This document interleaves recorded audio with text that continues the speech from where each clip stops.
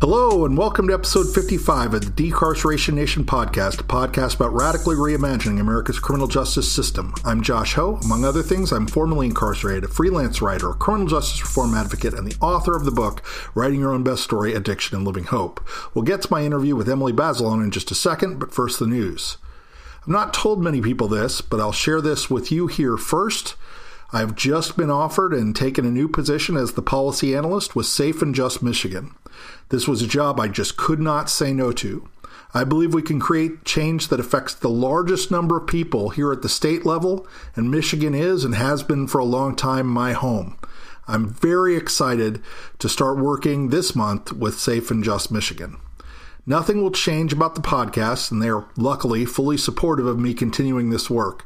I'm really thrilled to be starting this new adventure. In just a few months, it'll be my 6th year since release, and it took a long time to get back to a full-time job. Thanks again to Safe and Just Michigan for giving me this opportunity, and all the people, and it would take an hour for me to thank everybody who has supported me over the last, almost 6 years since my release. It's been a long journey. I'm really happy to be headed back into the full-time workforce. Second, I've been ranting all week about the backlash to the Bernie Sanders comments about voting and incarcerated people. The very short form for me is that democracy matters the most when it's at the most risk. The people at risk of death every day, for instance, in Alabama's prison system, should have a voice in their own government. What good does having rights do when you can only exercise them when you're not at risk? Your rights exist to protect you in moments when you need them. If you want to know more about my thoughts about this and other criminal justice reform issues, you should really sign up for our weekly newsletter. You can do that from our website. Third, and this is I'm still pretty shocked about this, last week's episode with Danielle Sered was the 4th most downloaded episode of the podcast ever.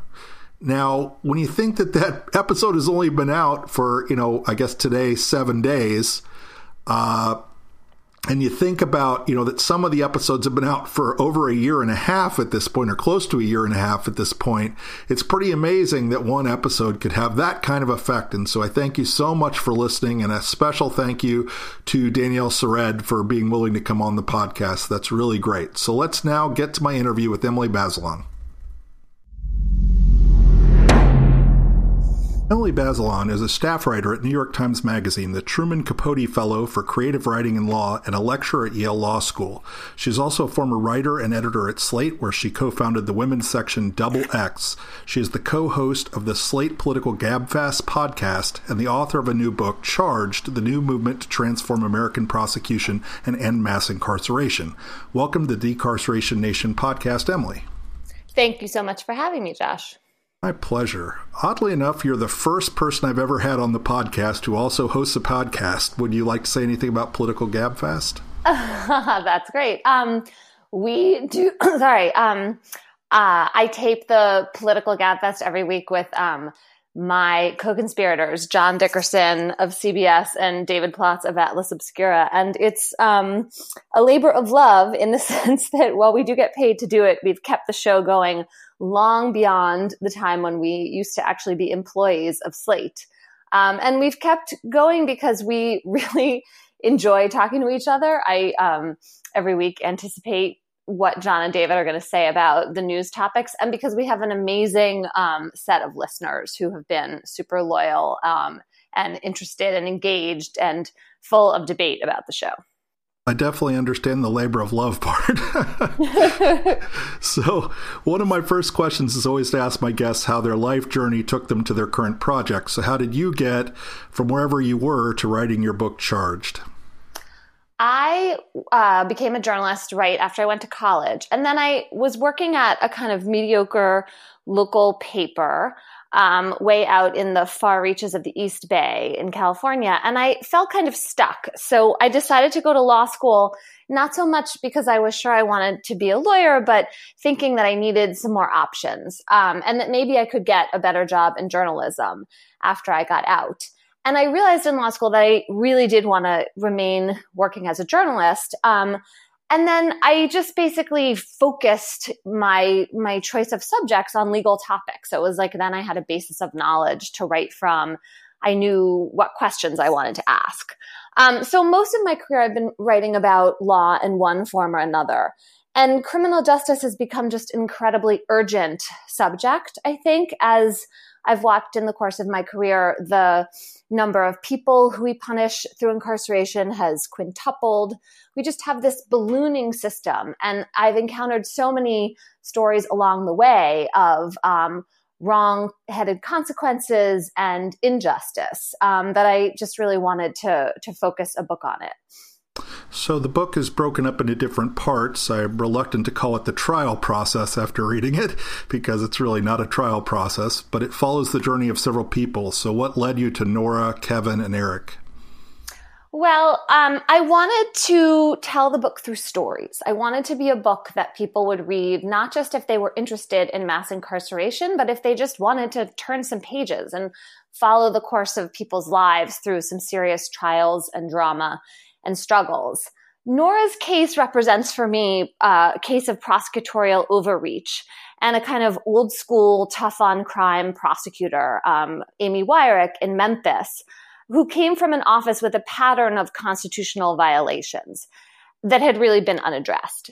And I was just curious about how that happens, like how a DA's office amasses that kind of record over time and doesn't seem to be held accountable for it. And the Nora's particular case, which we can talk about more if you want, has a lot of emotion and kind of, for me, sort of gripping twists and turns.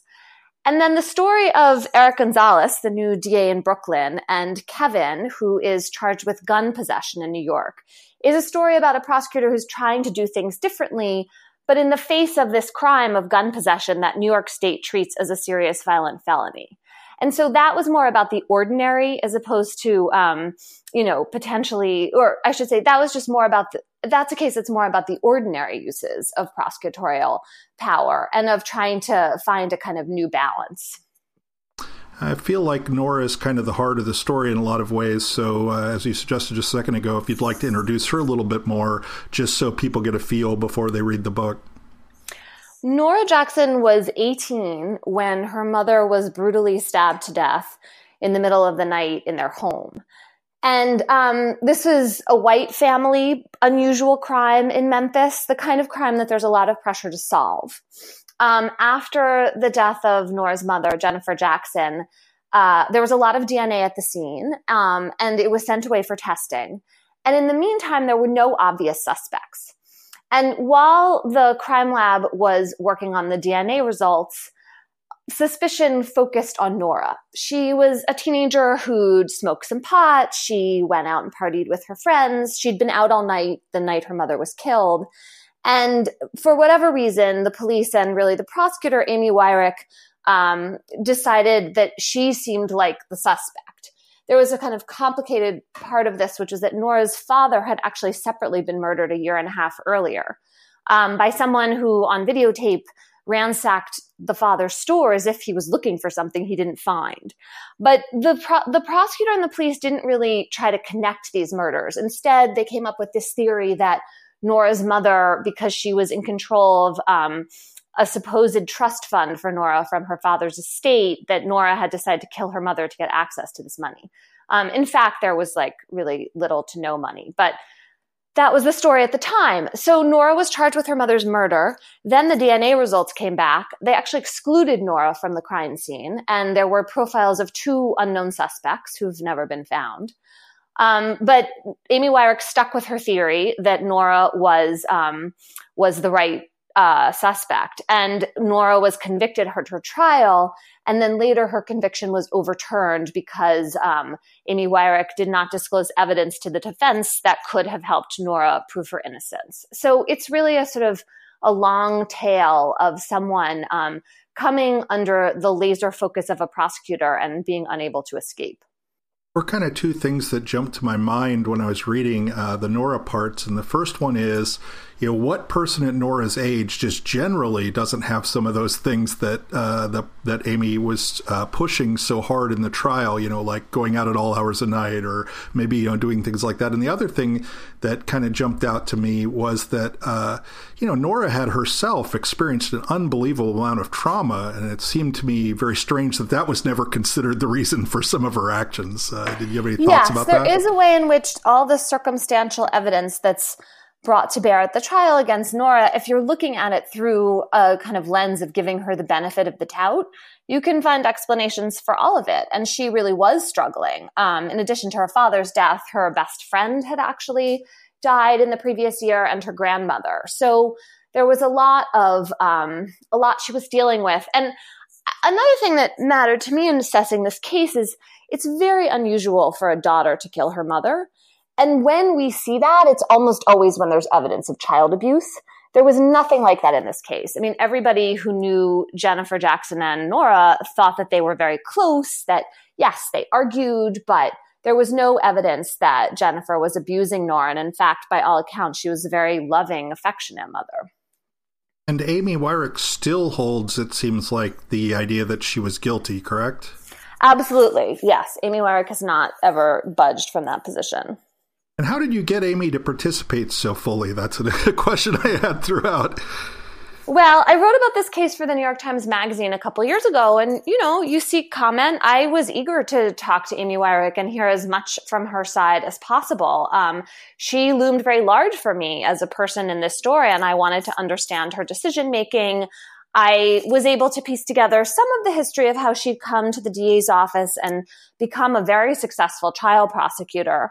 And I was really interested in her. By the time I was interviewing her, she was the elected DA in Memphis. And for a long time, her spokesperson kind of put me off, was not eager to have me talk to her. And then I think when they realized that the story was really happening in the Times, she's an elected public official. To just refuse to comment entirely, I guess, was sort of too much. So in the end, I was granted one 20-minute phone interview with her. And after the fact, that New York Times Magazine piece, she lashed out a little bit. Is that correct? Yeah, I mean, she did something kind of Trumpian, which I thought was sort of clever, which was to attack me rather than the story, and to attack the New York Times. So her office Twitter accounts tried to circulate the hashtag #ProCrimeNYTimes. It didn't really go anywhere, but it could have. It seemed like a kind of aggressive, but potentially, Donald Trump has had a lot of success in attacking the press in situations like this. And I sort of saw it as that kind of tactic. And you mentioned that office really hasn't necessarily cleaned up its act entirely since this all happened. Is that fair? That's fair. There have been a couple of other cases in which Weirich has been, in which convictions have been overturned because of accusations of misconduct. And judges have said, look, you didn't handle this correctly. There are problems with how you tried this case. So yes, I think there's a pattern in that office. And, one thing that struck me when I was talking to Weirich was, so some prosecutors' offices that are concerned about a history of wrongful conviction have started what are called conviction integrity units. So there's a separate unit in the office, and they review past cases and look very conscientiously for errors. And if they find evidence that someone isn't guilty or someone's constitutional rights were seriously violated, then they go back and they say, you know what, we need to get this person out of prison. So I asked Weirich if she had any interest in a conviction integrity unit, and she said her whole office was a conviction integrity unit, which isn't very reassuring if you kind of understand how that's supposed to work. Yeah, it's not very reassuring. Having been through the system myself, I can say that's not, doesn't inspire great confidence in me. So one of the first problems you highlight is pretrial detention. In my own experience lobbying for bail reform, generally the bail lobby responds by ramping up the scare tactics, but bail reform still seems to be succeeding in several parts of the country. What can we learn from places like New Jersey as we're moving forward? Oh, this is such a great question. So bail was one of the topics in my book that I didn't really know anything about a few years ago when I started reporting. And then everything I learned just exploded my universe of what I thought bail was about. I thought that we needed to cash bail to get people to come back to court. It turns out that that's not true. And Washington, D.C. and Kentucky and almost every other country on the planet get people to come back to court very regularly without asking them to put any money down and without fueling this giant industry, the bail industry, which makes a couple $1 billion a year in America. Its bonds are underwritten by big multinational corporations. And it's basically all this money is coming from poor people for the most part. So I think what happened in New Jersey a few years ago was that New Jersey has this kind of distinct system. Instead of electing judges or prosecutors, they appoint everybody, and all of the parts of the criminal justice system are centralized. So there's like the New Jersey Supreme Court and an administrative judge who's the chief who oversees the court system. There's a chief state attorney, and there's a chief public defender. And the systems were able to unify and come up with a set of criminal justice reform package that included eliminating cash bail in New Jersey. This was when Chris Christie was governor. He's a former federal prosecutor. And he signed this bill. And then they had a very detailed planning process for putting it into effect. And it's been very successful. New Jersey, ended cash bail. They have come up with a risk assessment tool that judges consult in deciding whether to hold someone pretrial. But the judges are really supposed to release, with as few conditions as possible, everybody who they think is safe to release. And New Jersey has significantly decreased its pretrial jail population as a result. I think it's like by around 40% at this point. So I think that's a real success story and a model that other states could follow. I should say that other states like California have had much more of a struggle, and the devil is in the details with these bills. But I'm glad you asked about New Jersey because I feel like it doesn't get enough attention.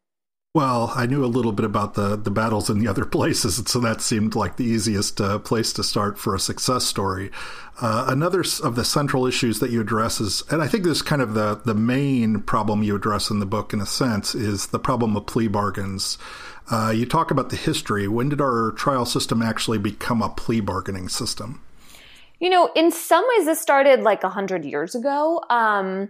With the advent of having elected prosecutors and more policing. But what we've really seen is a change since the 1970s. So, we have a crime wave in the late 70s and 80s and an enormous response from lawmakers in the form of ratcheting up sentences and mandatory minimum sentences that give lots of power to prosecutors because they kind of bake the punishment into the charge. And so then prosecutors are in a position where they can leverage heavy charges into pressuring people to plead guilty. And so you see the trial rate go from about 80% of cases of convictions are obtained through trial to the current number, which is that 98% of convictions in a lot of state court systems happen through plea bargains. I think I said the first part of that wrong. I said trial instead of plea bargain. Anyway, you go from about... It's easy to get those confused because... I switch numbers. You go from about 80% of convictions being obtained through plea bargains in the 80s to what we have now, which is in some state court systems, about 98% of convictions are obtained through plea bargains.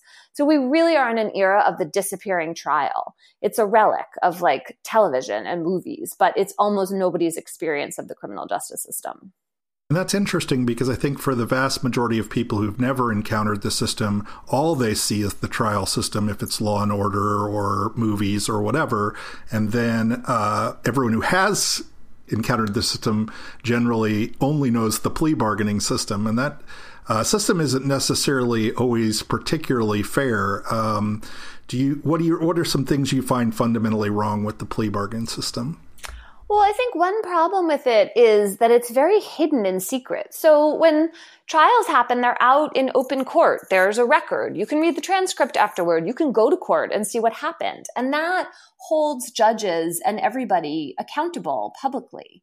Plea bargains happen in the hallway outside the courtroom or over the phone or in like a quick text message. They're the kind of private haggling among lawyers. And there's usually no record in an office of like how many people who faced, robbery charges were offered prison time and how many weren't, and what were the outcomes of the people based on the different kinds of offers they got. Like, we don't do any regular, rigorous collection of data that tells us something about how plea bargaining operates and how it should operate. So plea bargaining also seems to create some perverse incentives, especially as it relates to the duties of the prosecutor. Even having been through the system myself, while I was reading the book, I started to get kind of frustrated and angry again, because it seems like a lot of the systemic actors that you talk about were at best willfully ignorant, and some even more corrupt in a sense than I already believed. I kind of feel like most people start out with probably good intentions when they enter a prosecutor's office. Do you have any theories about why so many people get all the way from kind of idealism to where they are actively burying exculpatory evidence? Yeah. So look, I mean, most prosecutors are trying really hard to do their jobs right. They care about ethical standards, and they're public officials. So I don't want to be bashing them in any kind of broad brush way. However, the job leads itself to a focus on winning convictions. And a lot of offices, the thing you get rewarded for, like the high fives, the promotions, that comes from winning a big trial and getting a long sentence. It doesn't come from being very careful or doing mercy whenever you can. So that's one kind of perverse incentive I think you're talking about. And then the other is a total failure of the whole system to police prosecutors. The Supreme Court in the 70s made prosecutors absolutely immune from lawsuits. That's like being, covered in the best possible armor. The cops have qualified immunity. It's hard to sue them. It's almost impossible to sue prosecutors or the agencies they work for or the cities and counties. And so when the Supreme Court put that absolute immunity from suit in place, they said, you know what, don't worry, because a prosecutor who commits a grave violation, someone else will come along and prosecute him. But in fact, nobody prosecutes the prosecutors. In my research, and I think everybody's research, we've all found 2 prosecutors who've gone to jail for a couple of days for violations. So that's just like not a remedy. And then I think the third important part of this is the legal profession. The legal profession on paper could be holding prosecutors accountable, taking away their bar cards if they don't follow the rules. And again, this is just something that almost never happens. So I tell the story in my book of an ethics trial involving one of the prosecutors in Nora Jackson's case, and I won't give away the end, but you can see, I think, in that chapter what the barriers are to accountability. So Kevin spends most of the book going through a diversion program, but ends up kind of conflicted about his experience. Do you have any takeaways about how you feel about diversion as an alternative to incarceration? I think when diversion is truly an alternative, it's a lot better than prison. The problem is if it becomes what we call like a net widener, where people who would be just like let go, have charges dismissed, end up in some long, complicated, supervised situation in which they can then wind up back in jail, or just there's a lot of like invasion of their privacy going on. The diversion program Kevin was in is mixed. It's run from out of the Brooklyn DA's office. It's for people accused of violent felonies, which is really unusual for a diversion program. And the social workers in it are very committed to trying to help people like Kevin. And I was really impressed with their work. But there's a kind of edge to the whole thing, which is that the cops treat the people in this program as if they are continuing dangerous threats. And I really saw what looked to me like the NYPD targeting some of these young people.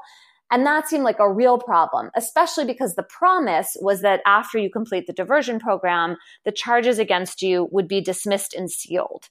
So I was having trouble squaring that promise with this reality of cops continuing to follow the people who had made it through the program successfully.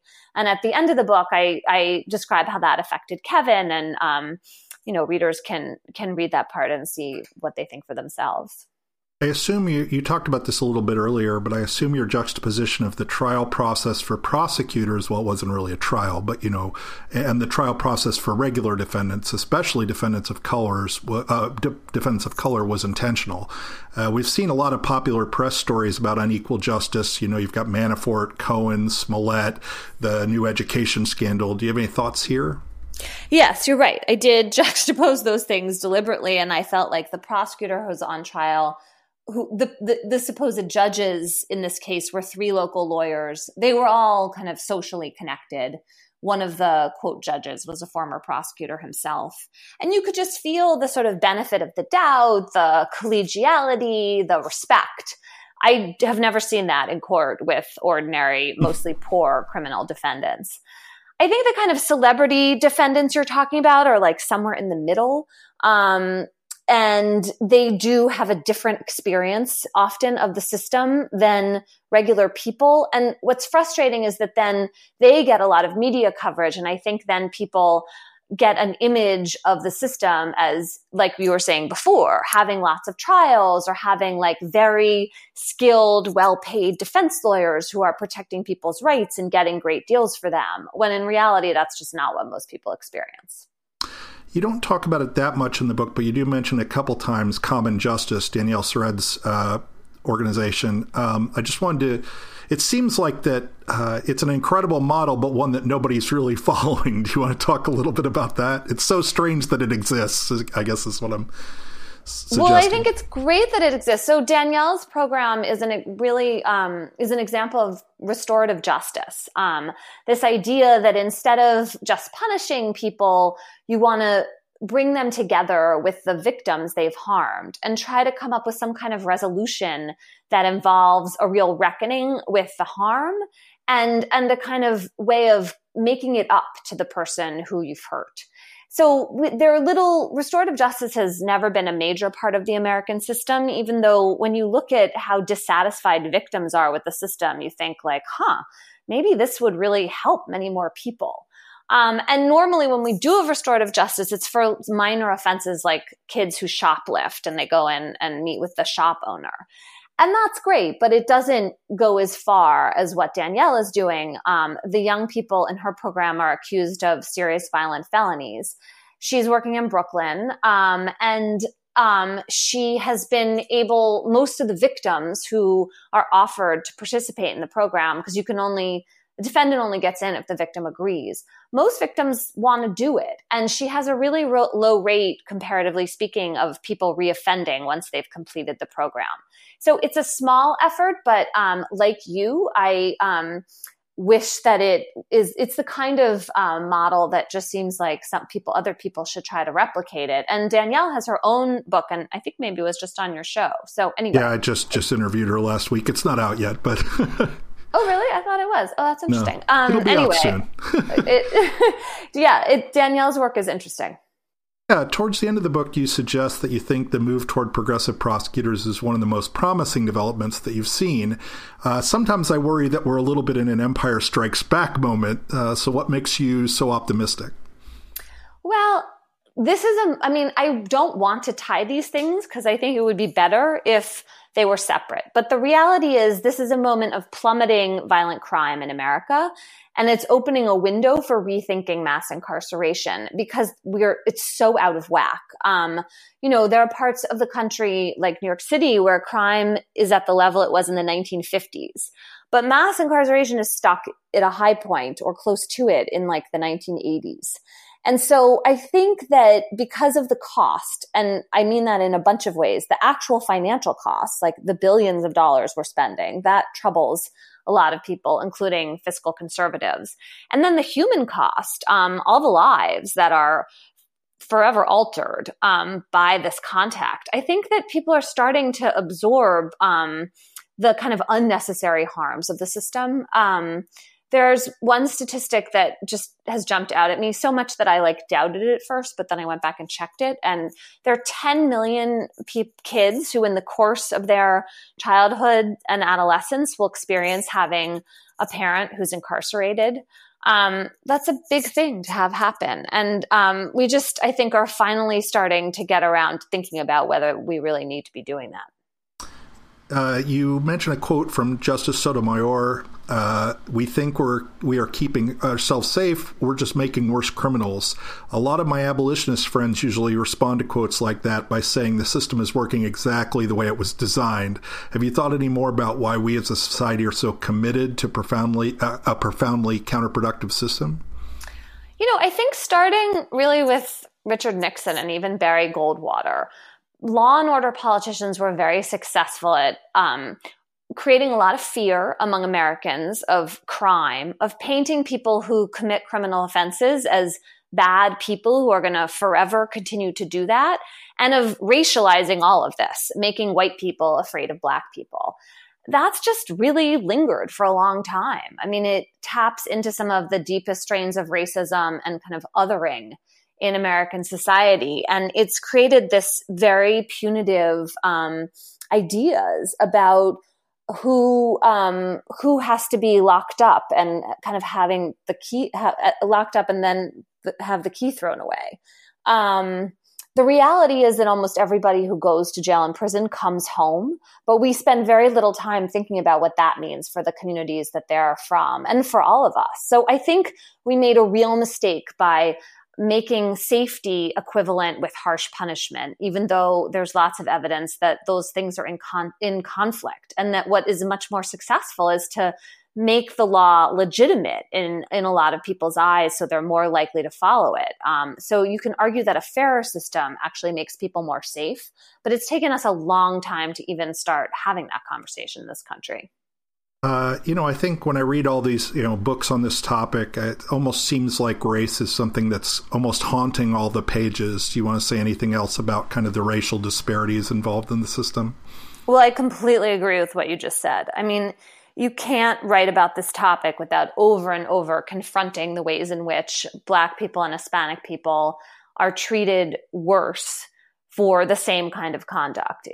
It's in every facet of the system, every step along the way. And when you really start to pay attention to it, it's overwhelming. And to make an obvious point, just incredibly unjust.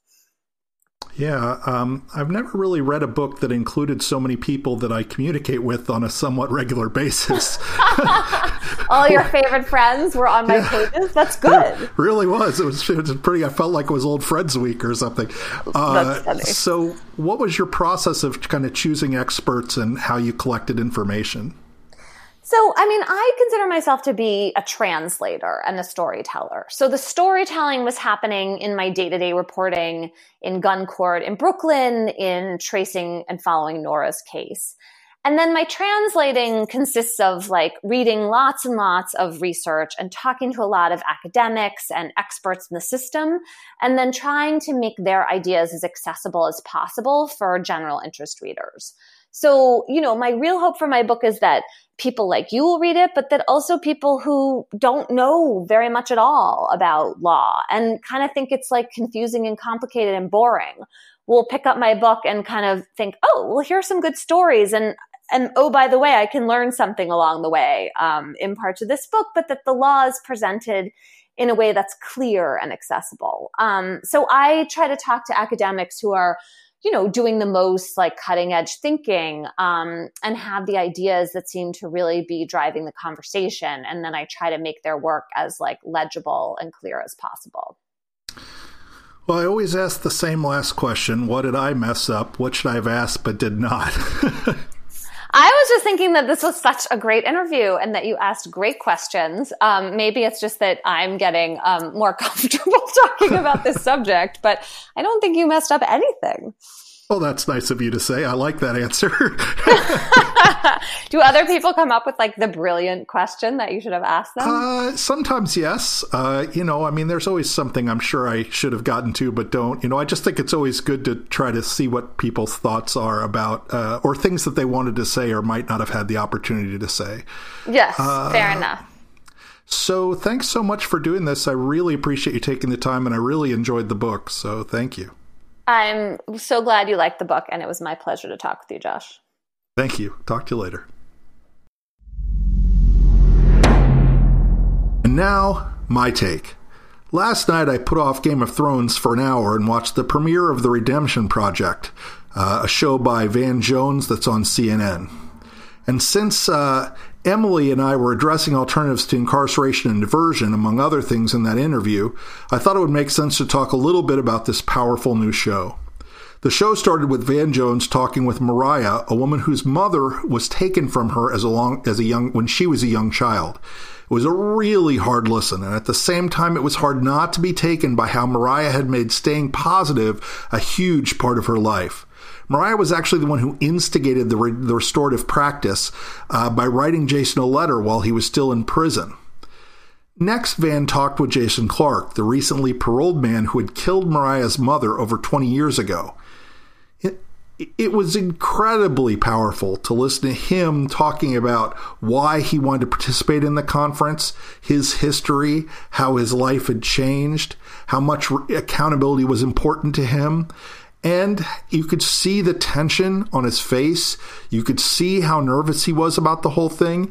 And you could see just how much he wanted to do something that might make a difference in addressing the harm that he had caused all those years before. In the next segment, with the help of a trained facilitator, they showed what is called a victim offender conference between Mariah and Jason, where she asked Jason pretty much all of the toughest questions about the harm he had done in her life that she could possibly ask. It was incredibly hard to watch and incredibly powerful. I can't explain it. I hope you get a chance to watch it. If you don't, you really should give it an opportunity.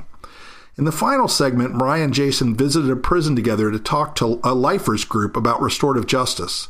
As someone who did time, it's hard for me to even explain how rare it is to see guys in prison openly crying about anything. And here you had a room full of lifers. I mean, people who are, they're not getting out, fighting back tears as they heard Mariah's story and the story about the conference between Mariah and Jason. I cannot imagine the courage Mariah had to write that letter, to participate in the conference, and then to take that discussion forward and go into our prison system herself. And regardless of what you think about Jason or Jason's crime, it took an incredible amount of courage to put himself out there in such a public and vulnerable position. Having done a bit of that myself, I can tell you it is and remains a terrifying experience every time I do it. But to do it in such a vulnerable place, a place where you're talking about your own guilt or innocence in front of the entire nation, for both of them, I just have unbelievable amount of empathy and thankfulness for them sharing their time, their stories, and just being so courageous. Our criminal justice system does not value or prioritize accountability. It conflates incarceration with accountability. In fact, during every step of the process, every person facing prison time is incentivized not to be accountable. Fully owning what you did means longer sentences, it means a less beneficial plea deal, and it means you might risk the family ties, which are often your only lifeline in prison, by admitting guilt. As we discussed last week, our criminal justice system does not do a good job of taking care of victims. Mariah, as a child, was not given trauma-informed care, or grief counseling, or therapy, or social support. All she was offered was incarceration. What if we took the lion's share of what we invest in our criminal justice system and invested instead in restorative practices and in actual services that serve victims? For those willing to be filled, for everyone in our communities, and for the people who've been harmed, I think this is a better answer than what we have now. I know this sounds like a radical idea, but what's truly radical to me, what's truly radical in my eyes, what's truly dangerous is continuing to invest in a system that creates terrible public safety outcomes and puts all of our money that could clearly be used in better ways into only one failed solution: incarceration. It is my hope that this series will start to open people's hearts to restorative justice and to alternatives to incarceration. If you want to learn more about restorative justice, I've done 3 episodes already, and we'll probably do many more. I've done an episode with international expert in restorative justice, Ian Martyr. I've done an episode with Dr. Alyssa Ackerman, who's an expert in restorative justice in the cases of where sexual harm was done. And last week I did an episode with Daniel Sered, who practices restorative justice every day with people who've committed violent crimes. We just have to start being smarter. We can't continue to invest in a system that generates outcomes that unfortunately result in more recidivism and more violence. It is my hope, my deep hope, that, when people's hearts open to restorative justice, that we'll start to see that maybe incarceration, it shouldn't be the first, last, and only answer to harm that is done in our society. Thanks to Van Jones and to the folks at CNN for producing this show. I really hope it starts a national dialogue, and I really hope people at least give it a chance. Just check it out. As always, you can find the show notes or leave us a comment at decarcerationnation.com. Make sure to check out all of our wonderful new merchandise and, represent that you're part of the nation. If you want to support the podcast directly, you can do so from patreon.com/OnPirateSatellite. You can also support us by leaving a 5-star review from iTunes or like us on Stitcher or Spotify. Special thanks to Andrew Stein, who does the editing and post-production for me, and to Robert Alvarez, who's been helping with the website. Thanks so much for listening to the Decarceration Nation podcast. See you next time.